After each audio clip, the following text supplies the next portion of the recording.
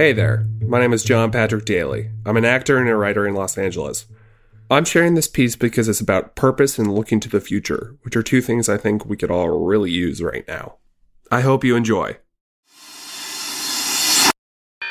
The brass alarm clock buzzed next to Jason's head, jolting him from his latest REM cycle. 5:30 a.m. His eyes popped open and blinked twice, inconvenienced at having to wake up so early again. Rising from bed and lurching across the floor to the bathroom, Jason conducted his morning routine, putting on his best suit. Everything had to be perfect today. He shuffled out the door at precisely 6:17 a.m. Right on schedule. Cars crawled along the freeway. The early morning traffic sputtered mechanically forward. Jason blinked slowly at a billboard with an ad for the new C7 model imploring him to buy one now. Workers on high-rises constructed tirelessly. Skyscrapers surged ever higher above the clouds. The metallic city continued to expand. Up and out. Never satisfied. Pulling up to the gate at Zephyr Industries, Jason craned his head out of the window. Text scrolled across the screen at the security booth.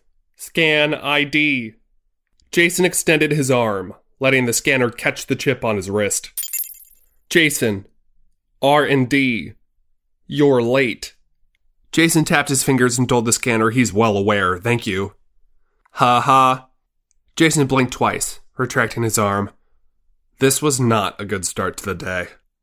Through 2 double doors and 3 more security points, the Zephyr Industry Labs housed some of the greatest technological advances of the modern age.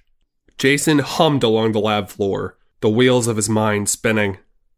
The building was full of anticipation and apprehension, as if it knew what was at stake today, but so too did it know the prize. Jason entered Lab 001 at precisely 6:59 a.m. for final preparations. Early, as usual. At 9:15 a.m., the doors to the lab opened again. Jason looked up from his station to see the heads of Zephyr Industries sway into the room. Each of them had just purchased the C9 model, which wasn't supposed to be out for another year. The 6 suits towered over the lab workers. Jason blinked once as he practically flew over to them. The walls pulsed with excitement, the room watching him guide the suits to their seats for the presentation. Once seated, the suits rotated their heads to look at Jason, emotionlessly. He blinked one final, deliberate blink, then tapped his fingers and glanced at his assistant. The exhibition was beginning. A soft thrum enveloped the room as a massive tube descended from the ceiling. The outer casing of the compartment revolved, exposing a mess of wires and silicone. Tucked inside was a beige-colored organism, curious black threads sprouting from several parts of its body. Jason nodded again at his assistant. The assistant twisted a knob, and a second thrum, louder than the first, echoed through the lab. Red lights flashed as sparks began to pelt the lifeless body. Then, with no warning, the creature lifted its head and opened its eyes. The suits tilted forward to study the specimen. Its eyes were a deep sea blue, holding black dots within and white space without. The body was familiar yet alien, as the meat and tendons rippling down the legs and arms looked softer than any other limb in the room. The threads spilled from his head, and smaller threads blanketed his body.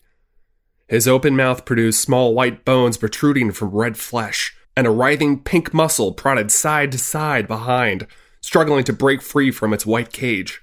A low, guttural sound clawed its way from his mouth as he arched his back and threw his head to the sky. The sound altered pitch once, twice, and landed at a breathless halt. J450-N swiveled its head to his superiors, blinking once to show his pleasure. He tapped his fingers methodically, spelling, Stage 1, complete. The steel suits with black eyes pumped their metallic heads up and down happily, the gears in their necks smelling of oil.